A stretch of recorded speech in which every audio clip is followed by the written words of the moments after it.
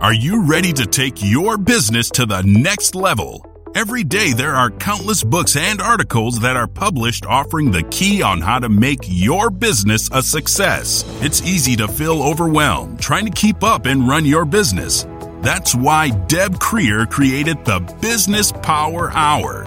Keep up on the latest trends, best practices, and techniques for how to make your business a success. Let the Business Power Hour do the heavy work for you. Good morning. Good morning. I am Deb Creer, and I am passionate about giving professionals the tools that they need to make themselves and their businesses as successful as possible.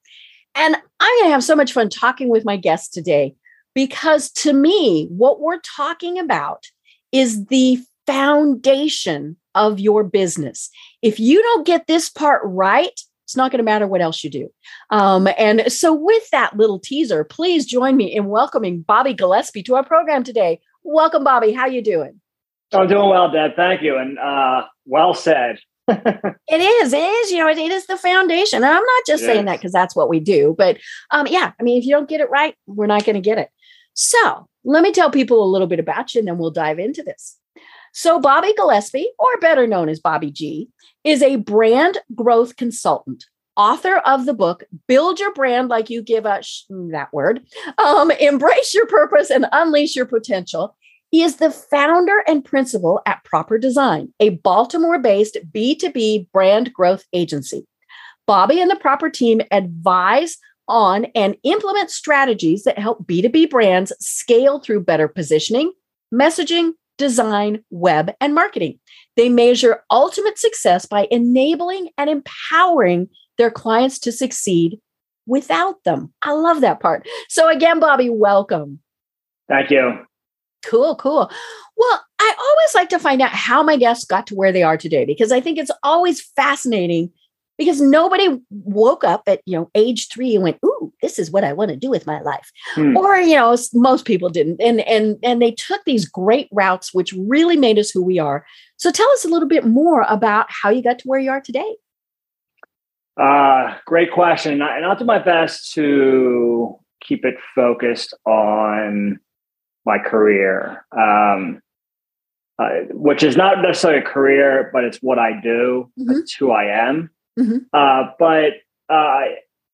Like you said, I never imagined I would be a business owner. Mm-hmm. And now 8+ years later, mm-hmm. since I started Proper, I can't imagine that I would be anything else. Mm-hmm. And the reason I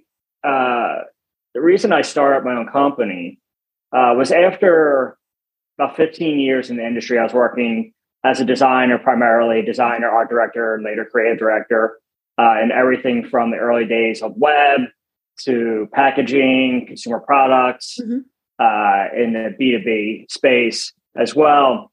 I just got frustrated at the standard way things were done. Okay. It was all about transactions. Mm-hmm. So, it was transactional with your team. It was transactional with the client. How much can we take from both, right? And that was really the focus of the leadership and the organization. The strategy wasn't about delivering outcomes and results. Mm-hmm. It was about how much money did we make this month, this mm-hmm. quarter, this year? How many hours are people billing? And I just felt like there was a better way. It's just very mm-hmm. frustrating for me as somebody who was a creative director of an agency where, we were just, it didn't matter if we delivered on what was sold to the client. All that mattered was that it was sold. Right. And they paid. Right? Mm-hmm. And, the sales, business dev people, their accountability ended with the check clearing. Mm-hmm. And it was just very frustrating because we want, as a designer and a creative and a strategy-minded person, as well as a problem solver at heart, like this is like, how do we get better outcomes here? Mm-hmm.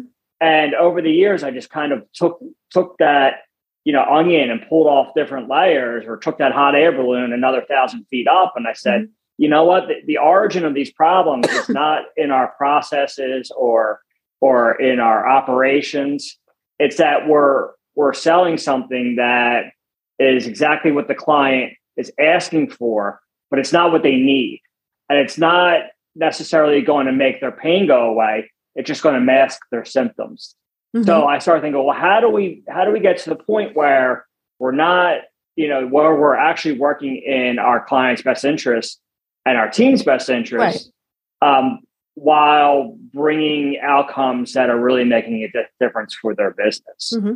And so after a couple of years of being a creative director at someone else's company, I left and I kind of did some soul searching and every day it was like 50-50. Well, the first day was 50-50, start my own thing or, go get a job doing, who knows what, where. And every day that needle moved more towards become an entrepreneur. Right. And 45 days after I left that job, I had clients lined up saying, dude, we've been waiting for you to go on your own. And we knew you'd be good at this. Say something. I would have done it sooner. So, and that's really what I've hedged my bets on is that, hey, listen, we can be fulfilled. We can, do very little harm to our team, to the clients, to our community, to the world, and do great business and be very successful at it. And, 8 years later, that's what we continue to do. And, it's really a great, what I've learned through my experiences and really what is part of the backbone of the book is what not to do. Mm-hmm. And I always, even though I had all these, school of hard knocks learning experiences throughout my career and life, there are always opportunities to learn. Mm-hmm. And I always felt that like, hey, once I, even though I floated up into a leadership role in just about every job I've ever had in my entire life, for why that is, I don't know. But, I always felt that once I had the opportunity to be a leader, I would know how I want to be treated. Right. Because we had the bad examples. Right. So when I started the company in 2014, I said, what I'm going to do here, with the non-negotiable aspects of the business is I'm going to provide my team with the same stuff that I want, and the same balance and the same fulfillment and the same zero tolerance for BS and, being honest and transparent and vulnerable and just keeping it real with people. And we're living proof that is a better way. And, it's a lot more fun than the ulterior, the alternative. Mm-hmm. Right. And I loved your book. I was having so much fun when I was reading it going, ooh, right. And, a big part of it is, as you said, treat the people you work with the way you want to be treated. I mean, it's kind of the old adage of the golden rule. Yeah. And what it also means is that sometimes we're going to tell clients or potential clients, sorry, we're not a good fit for whatever reason, and we also need to know when to tell employees, contractors, freelancers, whoever it is that we're working with, this isn't working either. And that's, of course, very hard, especially if you're turning away that money. And when you're starting out, sure, you might have to compromise a bit, but the second you don't have to, don't. And, and if you start not compromising, it is easier to just continue that. Right.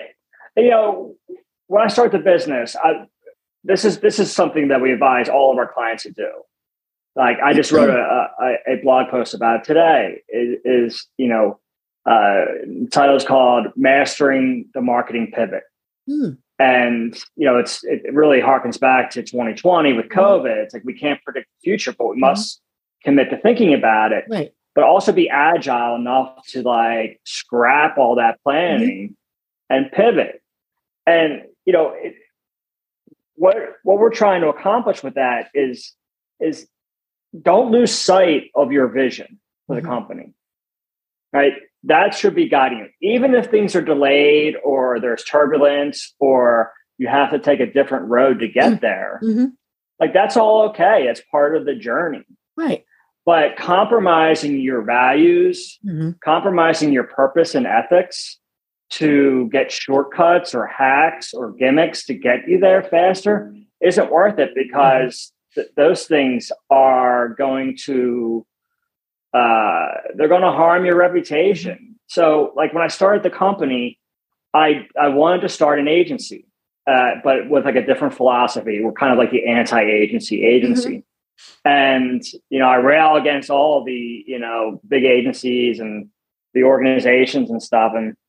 And that's me, right? That's me being myself and having a provocative point of view. But I took work from other agencies back then as a hired gun, and it was a means to get me towards my goal.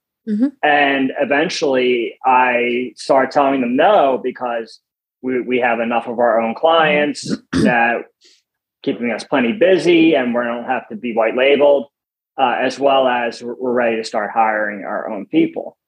So like you can, make the decision to bring in any customers or work, or clients that are going to help you get towards your goal. But what you don't want to do is take on things just for the money. Right. Because money is not the only metric that matters. But in our current society, it's the only one that people care about. And you think about what that money costs, right? There's a price you're paying to take on. Is it costing you your soul? Is it costing you your soul? Or is it putting you into what we call the poor positioning quagmire?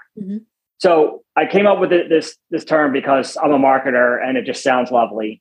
But the poor positioning quagmire is essentially a race to the bottom. You take on work because you're not marketing yourself, or you're not positioning yourself properly. Okay, so what happens? You take on whatever comes. It could be the wrong fit. Most likely it is. But you need the money, or you want the money. So you end up not being successful with that customer or that client because it was the wrong fit for whatever reason. So you're not successful. So you have no story. There's no testimonial. There's no potential for a referral. There might not even see all the money from that client come in the door anyway, because at some point it fell apart. So you can't market yourself even further. Your marketing is your hands are tied even tighter, because you have no social proof. You have no evidence that this is what you do for whom, and here's the outcomes you provide. So you end up spiraling downwards. And eventually, I believe a lot of businesses, especially in the consulting and B2B spaces, go out of business because they refuse to commit to a positioning, messaging it properly, and then marketing to the appropriate folks the right message in the right place that says the right thing. So like be very deliberate about the choices you're making about what money is worth it to you. All money is not right. The right money is more valuable. Plus, the wrong money takes you away from bringing in the right money as well. So there's no good reason to take on a project just because of the amount of zeros associated with it, because it could cost you more than you bargained for. Right. Yeah. It does. It comes back and it bites you. You might be able to make payroll, pay your bills, all of those things. But if in the long run it wasn't worth it, then, it really doesn't matter. And what you just talked about really is the brand. And I want to come back to what I said at the very start, which is that is the absolute foundation. And folks, your brand is not that fancy swoosh. It's not the orange of your logo or the red of your logo. I live in Atlanta, where those two big companies, most people are going to know who I'm talking about, are headquartered. It's not the cute jingle. It's not all of those things. So tell us, though, Bobby, what do you define as a brand? It's your reputation. So it's really all those things together. And it's not just the visual expression or the creative expression of that brand, right? Because that's your logo, that's your messaging, that's your assets, that's your stuff, your website. And those are important things. Those are absolutely critically important, right? Because think about it. You get the reputation you deserve. Is it the one you want? Right. So you have to commit to earning that reputation on a daily basis. So everything has to reflect the quality and the mood and the vibe, personality, all the things that matter to you as a company. So when you say, oh, how do we get a logo to, reflect our personality? Well, or reflect our brand. Well, it's your personality, right? What's the personality of the brand? And that contextualizes it in a way and say like, okay, without parameters, right? Creativity is daydreaming and hoping, right? So with parameters, it's innovation. So think about the number of possible solutions for an identity. Infinite. Without parameters, how do you know what's right? Well, you're probably going to be placating to a decision maker and hoping they like it. But is that really what's best for the brand and your customer? No. Right. So you got to make it something that is a living, breathing thing that's not so attached to an individual's whims and ego. It's the reputation of the brand. And the way our people act, the way our people talk, our building, our place in the community, all these things contribute to that reputation. Right. And, there's no shortage of companies out there. And a lot of this is in the book where I rail against, we made a lot of money for our stockholders. Right. Right. But at what cost? Right. Yeah. Right? We were horrible to the environment. Right. Or we use questionable labor. Right. Or we didn't pay our employees what we should have been, all of those things. Yeah. So getting into like these mega corporations and stuff, like they're making decisions based on that single metric of profit. Right. But, with the rest of us that aren't running mega corporations and aren't that kind of questionable ethics to do that, we have to do what's right for us, but we can also do what's right for our employees and our customers. Right. But there's also a business advantage to it. You're going to attract better people if you're creating a culture where people are empowered and respected and they feel engaged and they know how their contribution contributes to the success of the company.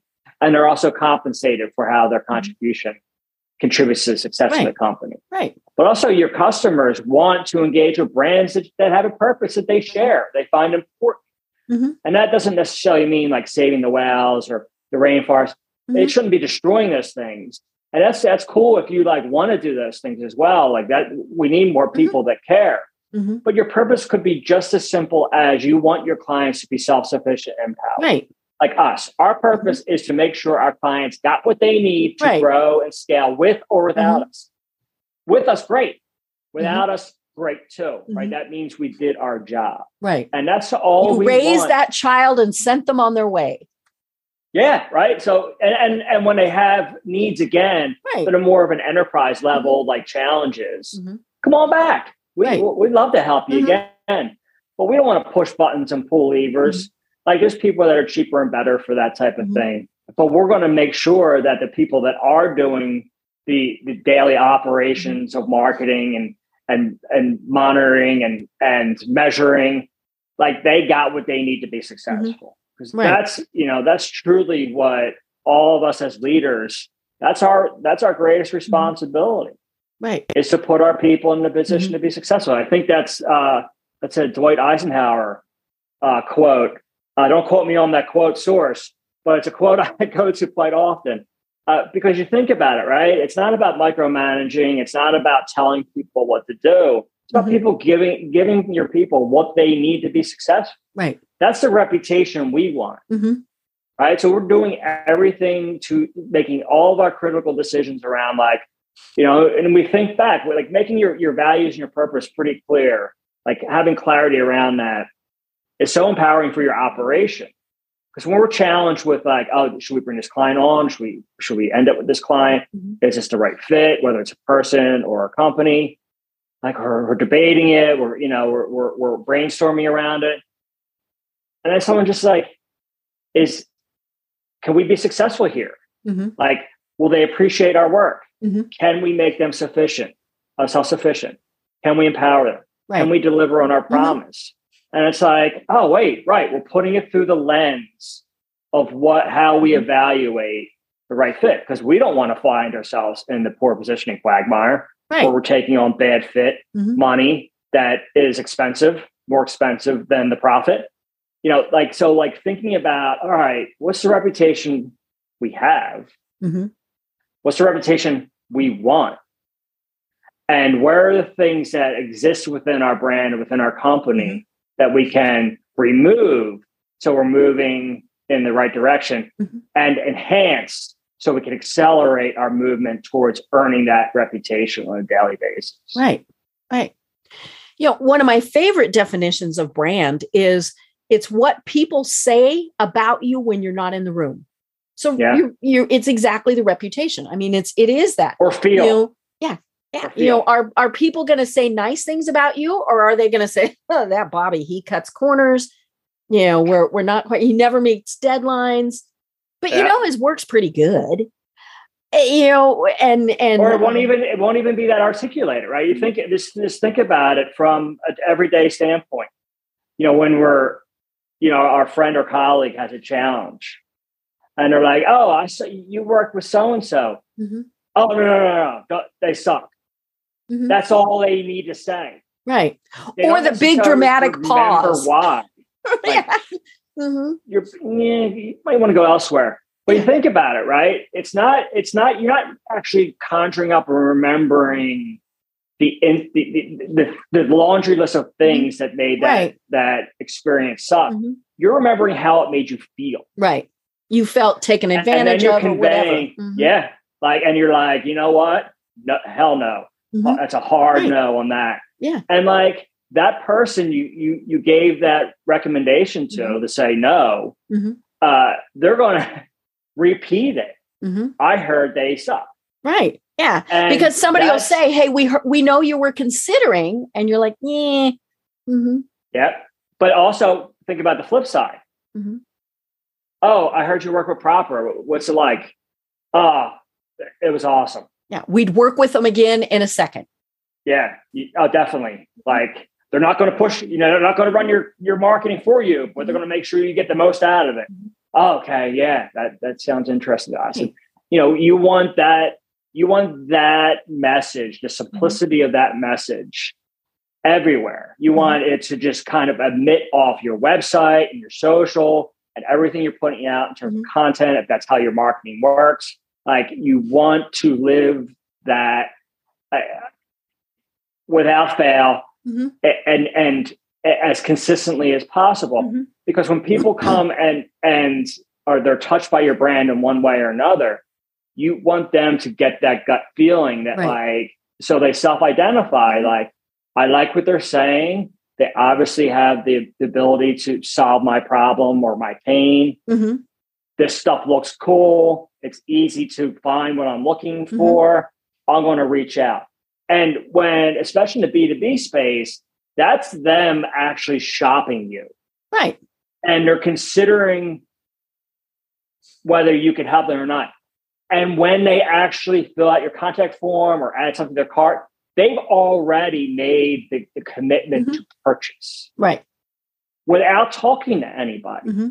So if you have a company that part of your sales is a salesperson, how do you put them in the position to be successful? Right. Well, attract the right leads where they just want to learn more and convert versus them having to vet the customer as well. Right. Who's got time for that? Just think about the simplicity of doing it right and setting your people up to be successful. It all starts with that foundation. Right. And one of the things you mentioned that I love is that gut feel. How many times especially as an agency, have we thought, I'm not sure about the client? We've all had them, right? And then we go through this long, drawn out, I'm sorry. If your initial gut reaction was no, it's kind of like, when you're meeting somebody in a bar. Nah, not going to have a drink with them. It might be fun for a little bit, but just not going to go there. Right. Yeah. So we call that the full F yeah. Yeah.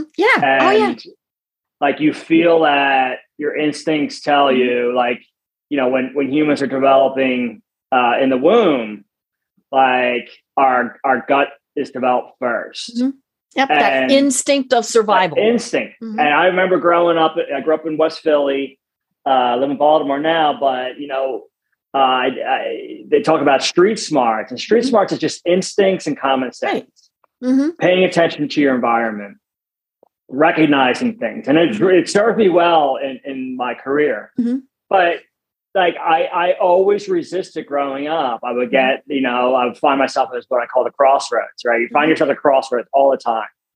And you're like, if my gut's telling me don't go that way, go that way. And I'm like, I'm going the wrong way. Right. And you pay for it, right? One way or another. But like in business and just in life in general, when we're dealing with other people, like your gut's telling you, right? Your head just has to listen. Right. Pay attention to it.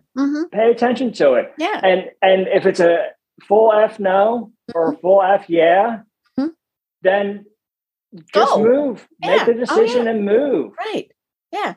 And I mean, as women, we frequently have those, no, not going to work with that guy type of thing. We've had all of that. But, years ago, I was, when we were still building a lot of websites and things like that, I met with this gentleman and he didn't creep me out. I mean, there wasn't anything, but there was something there. There was just something there. And I couldn't put my finger on it, but it really was. It was, that little flutter in the stomach was going, no, but I went ahead. I did all the work. I did the proposal, yada, yada, yada. And he came back to me, a little bit later and he said, your proposal was okay. I really liked this proposal and I really liked you. So I want you to implement their proposal. Oh, and I know. And he sent me the proposal. Now he had redacted their name, except in one place. And of course, I knew who they were. This was Denver. It is a huge market, but we all knew each other. And so I went back to him and I said, dude, no, because he could have asked me to make changes to my proposal to match it. And he didn't have to give me their work and say, hey, do this. And so I told him, I said, no, that's incredibly unethical. I will not do that. And I said, and more importantly, I called them and I told them. Oh, he was mad. Good for you. When I contacted them, I told them, I said, obviously it's your choice, but you need to know this happened. And so they wouldn't work with him either. And he went out of business not long after that. I mean, it was just one of those where, he just had extremely questionable ethics. And the problem was then he expected that the people he worked with would have questionable ethics also. And in the end, that is your ethics and your reputation are all you have. Like you said, if you give those away or jeopardize those, it's really hard to get them back. Yeah, it's your legacy, right? Like why wait till you're, an old person to worry about your legacy? Why not work on that all the time? Right. Yeah. I mean, I find that like that's like an instance of like, this would only happen to a creative agency. Like, we just had a huge project at our house. We did our kitchen. Our house is old. And so it involved the entire house, even though it was the kitchen. And great project gets done. It was rough during the go, but it sucked and then it became great. Oh, especially when you don't have a kitchen for a while. That gets a little ugly.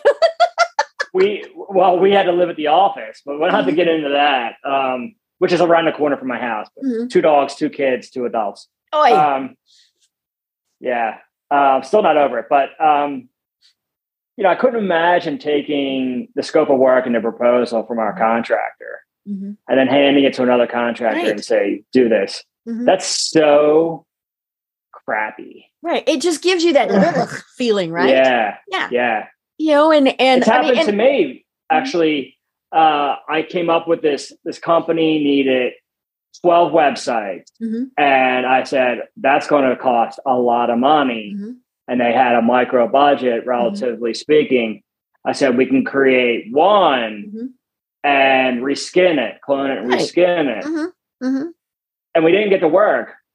They took it to another agency in town, and they decided to do the work. And their director of the web director used to work with me at another agency and at Proper and is my friend. Mm-hmm. And they ended up firing him over that project because it wasn't their idea. Right. So they didn't know how to truly implement it. Mm-hmm. The agency took the work. They had to find a scapegoat. Mm-hmm. It was my friend. Mm-hmm. And he called me up and was like, they let me go. And I was like, well, what happened? He started explaining it to me. I was like, that was my solution, my strategy. Mm-hmm. But they didn't have the most important part. How I came up with it and how to implement it. Mm-hmm. They just had, we need to put a man on the moon. And they did none of the stuff in between getting a man in the moon. And it's like, which is hilarious to me, because they call it Smaltimore in Baltimore because it's so small feeling that came back to me. And I'm just like, I'll never respect them. Right. Yeah. And it could have been one person there who was driving that. But yeah, it's that company's entire reputation now that is damaged. Anytime somebody says to you, hey, Bobby, what about, you're going to say, don't work with them. I mean, and yeah, I mean, we don't get it back. And that I think is the biggest issue. And, we see it happen with people all the time, where they do something stupid, and it jeopardizes, everything forever. Well, I mean, we're all going to make mistakes, right? Right. Just own it, own up to it. Yeah. Like, it's cool. Mm-hmm. But like when you like deny it or double down, like, no, like there's nothing admirable about doubling down. Yeah. You posted it on Facebook. Hello, we all know, it trended on Instagram. I mean, it's like, nah, we know that you were a putz. Yeah. Like, I screwed up. Like, yeah. And then it goes away. Right. Cause then they're like, oh, okay. Because you're consistent with how you're acting and treating people and talking. It's like, oh, we can screw up. It's okay. Right. Like, we own it. We learn from it. We move on. Like, when you double down, you're not owning a mistake. You're not saying I made a mistake. You're saying, and they're going to go find other examples. All made a mistake. Right. Yeah. And you're going to do it over and over and over again. Yeah.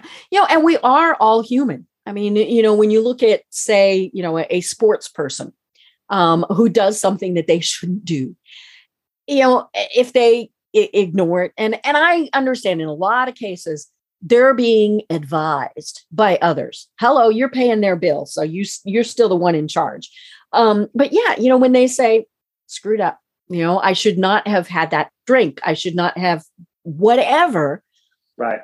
We all go, okay, yeah, we've all been there and we've done that. But even if you screw up multiple times, I mean, now there is a limit where people are finally like, no, just not going to go there. But yeah, I mean, and the same is true with companies. I mean, if you start getting a reputation that is not good, you got to fix it, and you got to fix it fast. And if you have to change your policies or your employees, then you have to fix it because it's not going to go away, especially in this day and age. I mean, how many times when you're getting ready to work with somebody, do we Google them now?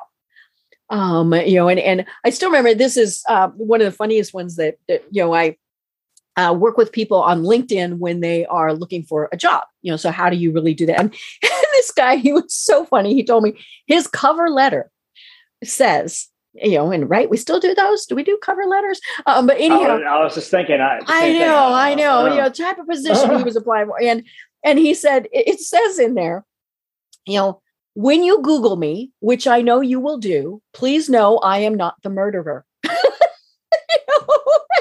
Because somebody with the same name was not a good person. And so of course his philosophy was right away. I just thought it was the funniest thing in the world. I told him, I said, I'd bring you in for an interview simply based on that. I would.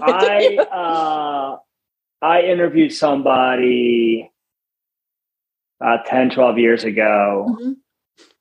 And this before it was common knowledge to curate your digital footprint, right? But their Facebook was open and there was a picture of them doing a beer bong, like drinking a beer bong. And I printed it out. We did the interview in person. It was an on-site job. And I think they were a designer. And I printed it out just to mess with them at the interview. And I had no problem. I don't have those hangups. I had no problem. Right. As long as he's not at the office and it doesn't affect his work, then yeah. At that office, I think people probably were doing it.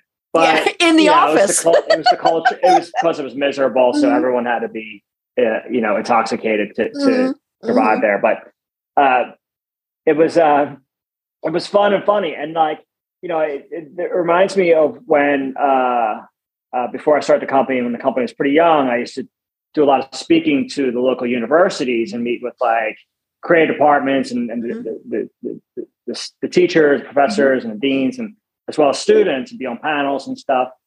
And I'm looking to get back into that, by the way, if anybody is looking for a adjunct professor right here. No adjunct. It's a luxury I can't afford, but I retired from teaching. Guest speaker. Guest speaker, absolutely. And I would tell the students, you can ask me anything, anything. And I have lots of tattoos, and they would ask me if I cover them up. And I say, listen, I want people to hire me for what I can do. Right. What I bring to the table, my thinking, my work, my communication, my ideas, all that. Not for how I look. Right. Not for how I dress. And I think that we should all strive for that. I think there's some exceptions, but we just, I remember I had an employee some years ago that was really problematic, and we had to let him go because he couldn't be himself. He was constantly putting immense pressure on himself to try to be someone he wasn't. And I would tell him, there's also deception. I think he was a fraud too. But I would tell him, listen, man, we just want you to be you. That's all we care about. That's why I hired you. That's why we want you around. Just be yourself, man. There's no expectation. You're the only you, dude. Right. And that's the perfect segue to be thinking about your brand. Right. And, lots of agencies and marketers and with all due respect to my peers and colleagues and competition alike, they want you to have something flowery and gimmicky to position yourself with. Right. Some sort of differentiator. Well, your differentiator should be you. Right.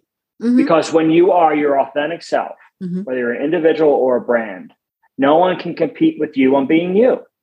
So why not start there? It's easy to be you if you can commit to it and you're brave and you have the courage. But you don't have to remember these false narratives or these gimmicks. You don't have to do damage control when that house of cards collapses. You just have to be yourself. And think about, again, putting your business dev and salespeople and people that are growth focused on your team in the position to be successful. Isn't it easier to be yourself and consistent? Right. So that you're attracting the right fit from the get-go instead of trying to be something for everybody. Right. Yeah. And you're going to eliminate those that you didn't want to start with. Another LinkedIn example, I was working with a university, and this young woman, her LinkedIn picture, her T-shirt that she wore, which, is a little questionable with why you're wearing a T-shirt for a LinkedIn picture, but that was a different discussion. But it said proud Muslim. And this was 10, 15 years ago. So, things were a little bit different then. And so I never would call her out in class. But I called her up afterwards and I said, I want to talk to you a little bit about your picture. And she said, I know. She said, but it eliminates the people that I don't want to work with anyway. I went, okay, as long as you recognize that's what it is. Same thing with the people who are, on either side posting extremes on whatever, usually Facebook about politics. Okay.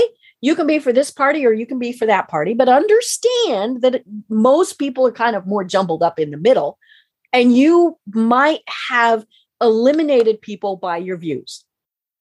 But if you didn't, if you didn't want to work with them anyway, then okay, that might have actually been a good thing. Yeah, right. I mean, you think about who you want to hang out with. Mm-hmm. You want to hang out with people that you enjoy their company. Right. And if there's some sort of like extremist where they're spouting conspiracy theories and they're nuts about this, that, and the other thing, like, do you really want to be there? And that's drama and that's BS. And I have very, very little tolerance for appetite for BS, and every day it gets less. And I think that's one of the secrets to actually being like fulfilled, more fulfilled than frustrated, is minimizing the BS in your life. Right. And I tell you what, as we get older, our BS meter gets tighter. Oh yeah. Right. Right. But it's not just, but we have to take it one step further. It's not just eliminating BS for our selfish selves, for everybody. Right. So like minimizing it for your people and your team. And you think about, a lot of the gripes against like the Amazon culture and the people at Google who found out in the middle of the night that they'd lost their job. Yeah. I mean, really? For all the wrong reasons, we're told to look up to those companies as the leaders, and Uber, a couple of years ago with the sexual harassment stuff, and you mentioned the Boy Scouts corruption. In your book. The Boy Scouts, right? I was in Boy Scouts, and unfortunately, nothing happened to me. But there was people that I was in Boy Scouts with that were abused, right? And like not to go down that avenue, but there's certainly a lot. We all know. What organizations are enabling that stuff, but like being associated with those organizations shows that you condone it, right? It's like there is no neutrality, right? You have to make a decision, and just like the young lady who wore the Islam T-shirt, like own it, right? Like, right? Yeah, I mean, when she told me she understood, I was like, fine. As long as you understand reason, right? that. Yep. She doesn't want to deal with people who are spouting, nonsense. Like she just wants to live her life and have minimal bullshit and BS. Trying to keep it PC, no parental advisory. But just think about it in other people's perspectives. Like, and I think about that in terms of our customers as well as the people we collaborate on projects. Right. Like, there's a certain level of respect and appreciation and what's appropriate and inappropriate that like I'm deadly serious about. And, there's a really simple exercise that everybody can do in terms of like what's acceptable to our culture for our brand, what's acceptable to the culture in terms of the individual. And it's what would you get so fired up about that you would fight over, like go out in the street or the parking lot. Okay. Like what fires you up that way, right? And you think about most of it's like I wouldn't accept like misogyny or harassment on my team or talking down to my team. Like no second chance there. But it's also like what would you fight for in terms of like what you're trying to create, right? Right, like fulfillment and success and empowerment. Like I don't get as fired up to go clobber a client if they treat one of the people on my team poorly, but I'm trying to fight as well equally for creating a culture that allows them to be successful and they feel part of something. They'll never feel, your employees. Newsflash, folks, your employees will never look at your company the way you do. Right. Can't make them try to think that way. They love you, but. They love you, but, right? They are on your team. And you have to, just like any sports team, you have to give them the lane that they're in and show how their contribution contributes to success. To where, we were talking before we started about somebody who got surprised by their boss. They thought they were doing great. It's in the book. It happened to me. I thought I was doing great. And then I got this horrible review. I'm like, why are you keeping that a secret from me? Why does this come up after 1 year? Right. Why didn't you want me to improve? it becomes an attack, right? That's all it really is. It's an opportunity to use your power for whatever reasons. Right. And it has nothing to do with improving outcomes or performance or engagement. It has everything to do with a power move. Right. And it is all about communication. If you have certain values that you want to go through, especially your employees, then they have to know that. I think a good example would be a company like Hobby Lobby. It's very faith-based.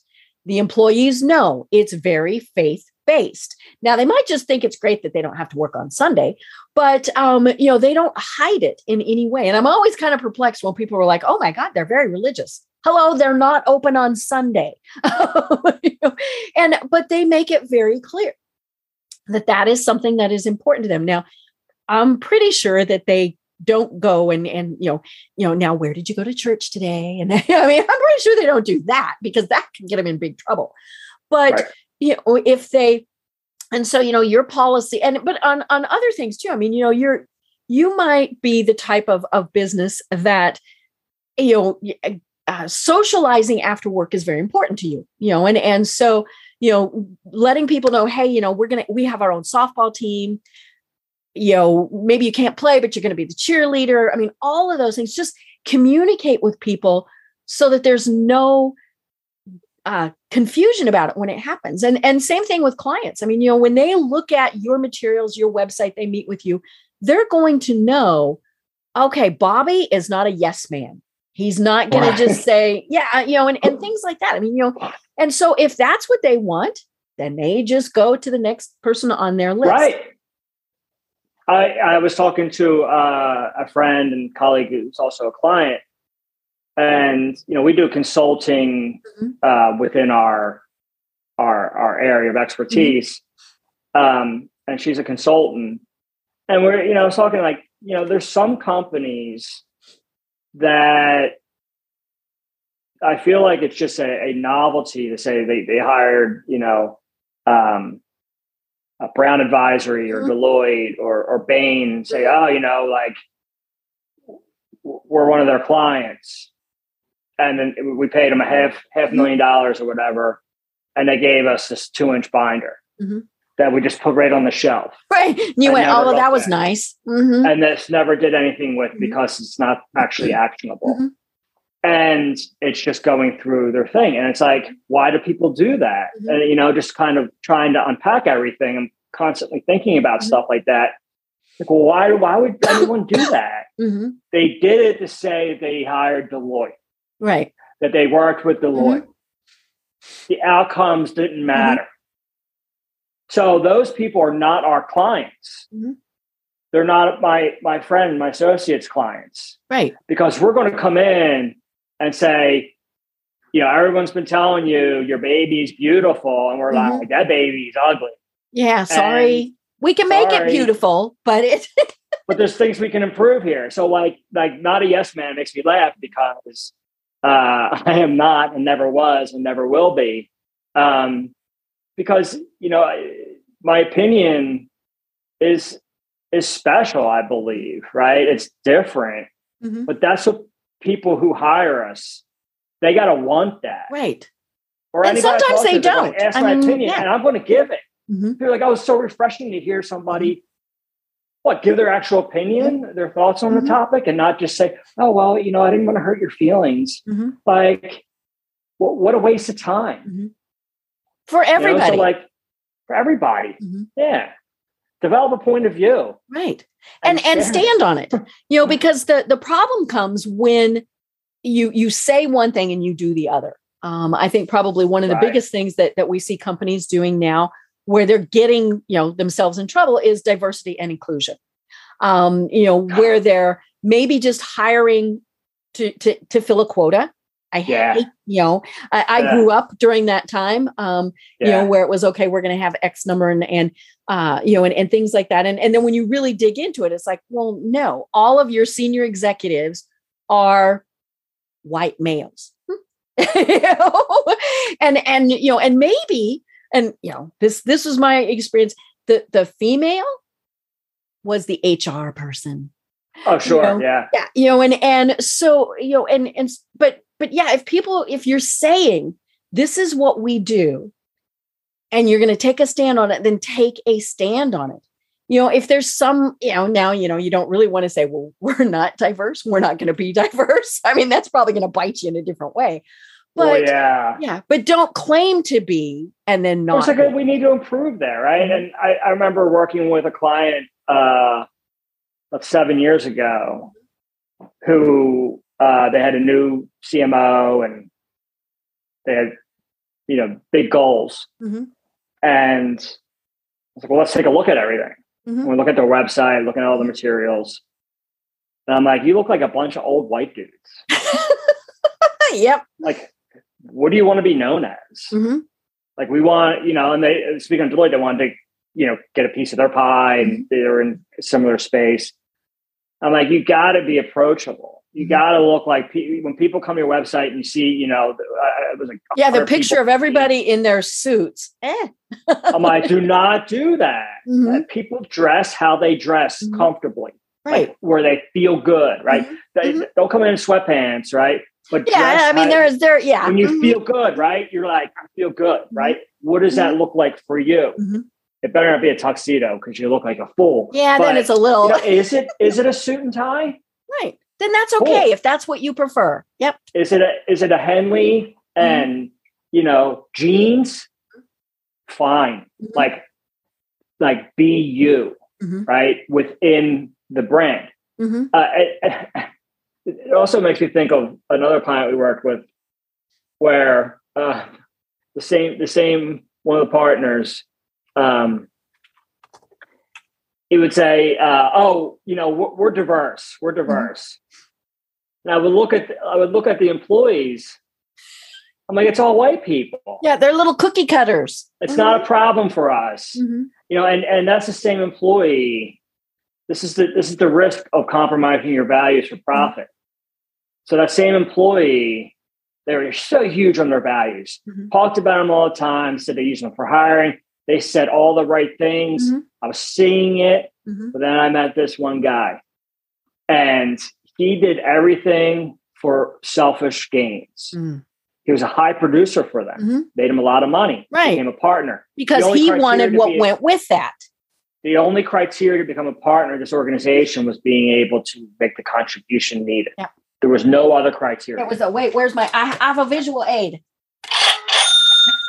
Yeah, right. So it was all about money. And so they compromised their values with this fella for money. Mm-hmm.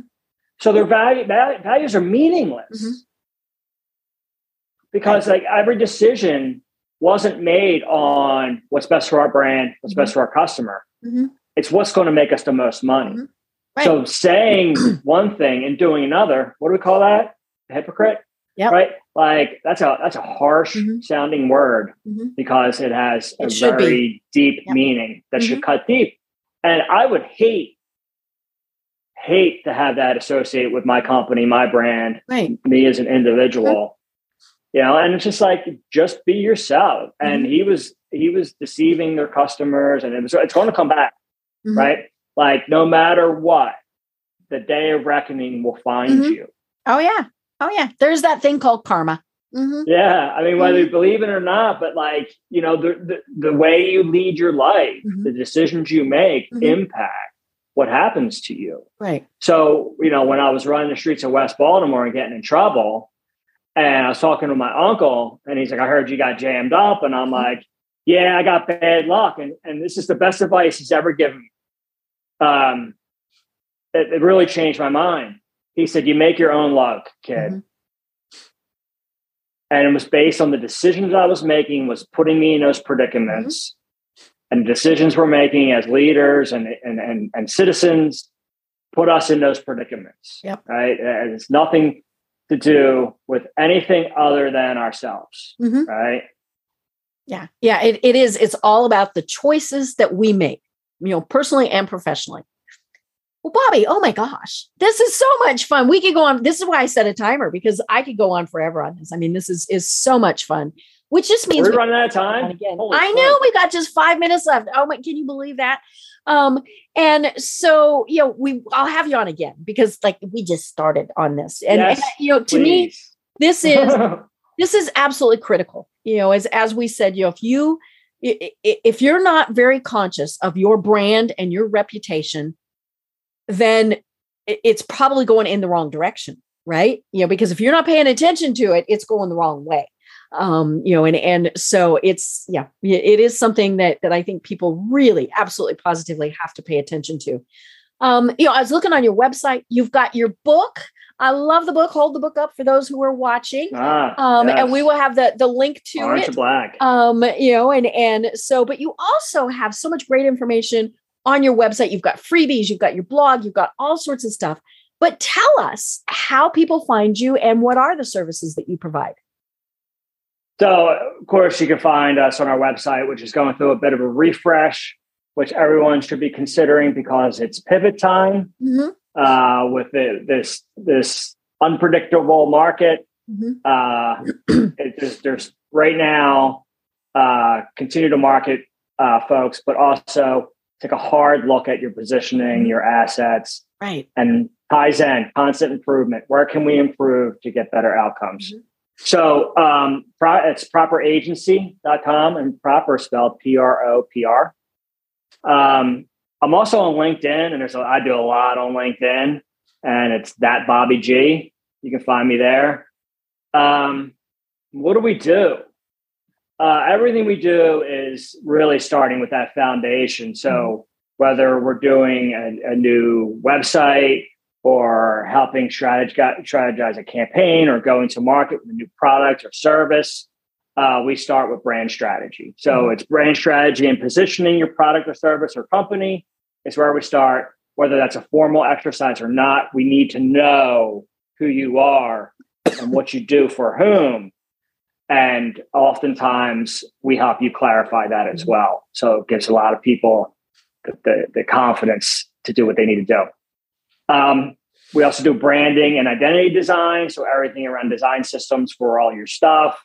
Brand communication, so message mapping and saying the right things to the right people in the right place. Web development design.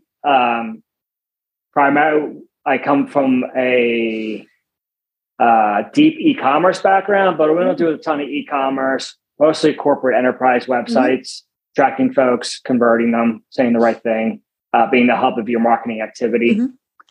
Campaign strategy and creative, so getting out in front of the right people with your stuff. Print and packaging. So we don't always do consumer products, but we have deep history there. We're working with a brewery out of Jersey. We're talking with a company out of China now.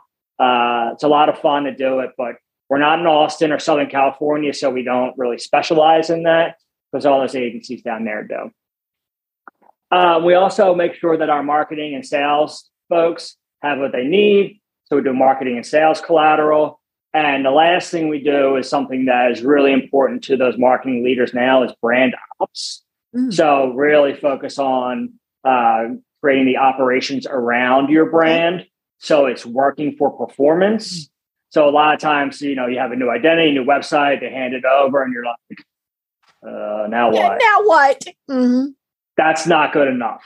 So we're bridging that gap and we're filling any gaps, or we're starting from scratch and creating a brand that's built to perform with processes, operations, punch lists, all the tools and templates that you may need to be able to run your marketing with or without us. So brand ops is a really fun thing for us to do to make sure everyone has what they need to rock and roll. I love it. I love it. And like I said, you've got so many great resources on the website in addition to your book. So, it was, and what I loved about the book is it's talking about how to be better as a business, but it's also talking about how to be better as a person. And, right. We all can use a little nudge on occasion. Some people need bigger nudges, but we all need little nudges on occasion. Just, oh yeah. Mm-hmm. Right. So, please check that out. Well, Bobby, oh my gosh. Do you have any final thoughts that you want to leave us with? One, you can Find the book on Amazon. And also, I am not that Bobby Gillespie from Primal Scream. There's another Bobby Gillespie, the lead singer of Primal Scream. And I get tagged on Instagram all the time in posts related to Primal Scream. And our web developer is a fan of them. And he laughs at it. The last thing I want to say is really work on, your brand as a person or a company, really focus on and use this litmus test of is this what's best for the brand and our future customer? And use that as a way to evaluate every decision you're making, big or small, but also help people in your team understand what is best for your brand, what is best for your future customer, because they're going to be making decisions with or without you. And you want those decisions to be what's best for the brand, not what's best for Joe in accounting or what's best for Mary in marketing, right? We want to make sure that everybody's moving in the same direction. We have a common goal and we're all on the same team, not a family, a team, right? We're on a mission to accomplish something. So lead with your vision and purpose and unify around that. Oh my gosh, I love it. So much fun. Well, I'm Deb Creer. I've been having a great time talking with Bobby Gillespie, Bobby G. And until next time, everyone have a great day. Tune in for our next program for even more trends, best practices, and techniques for how to make your business a success. The Business Power Hour, hosted by Deb Creer, is proud to be part of the C-Suite Network. This podcast is a part of the C-Suite Radio Network. For more top business podcasts, visit c-suiteradio.com.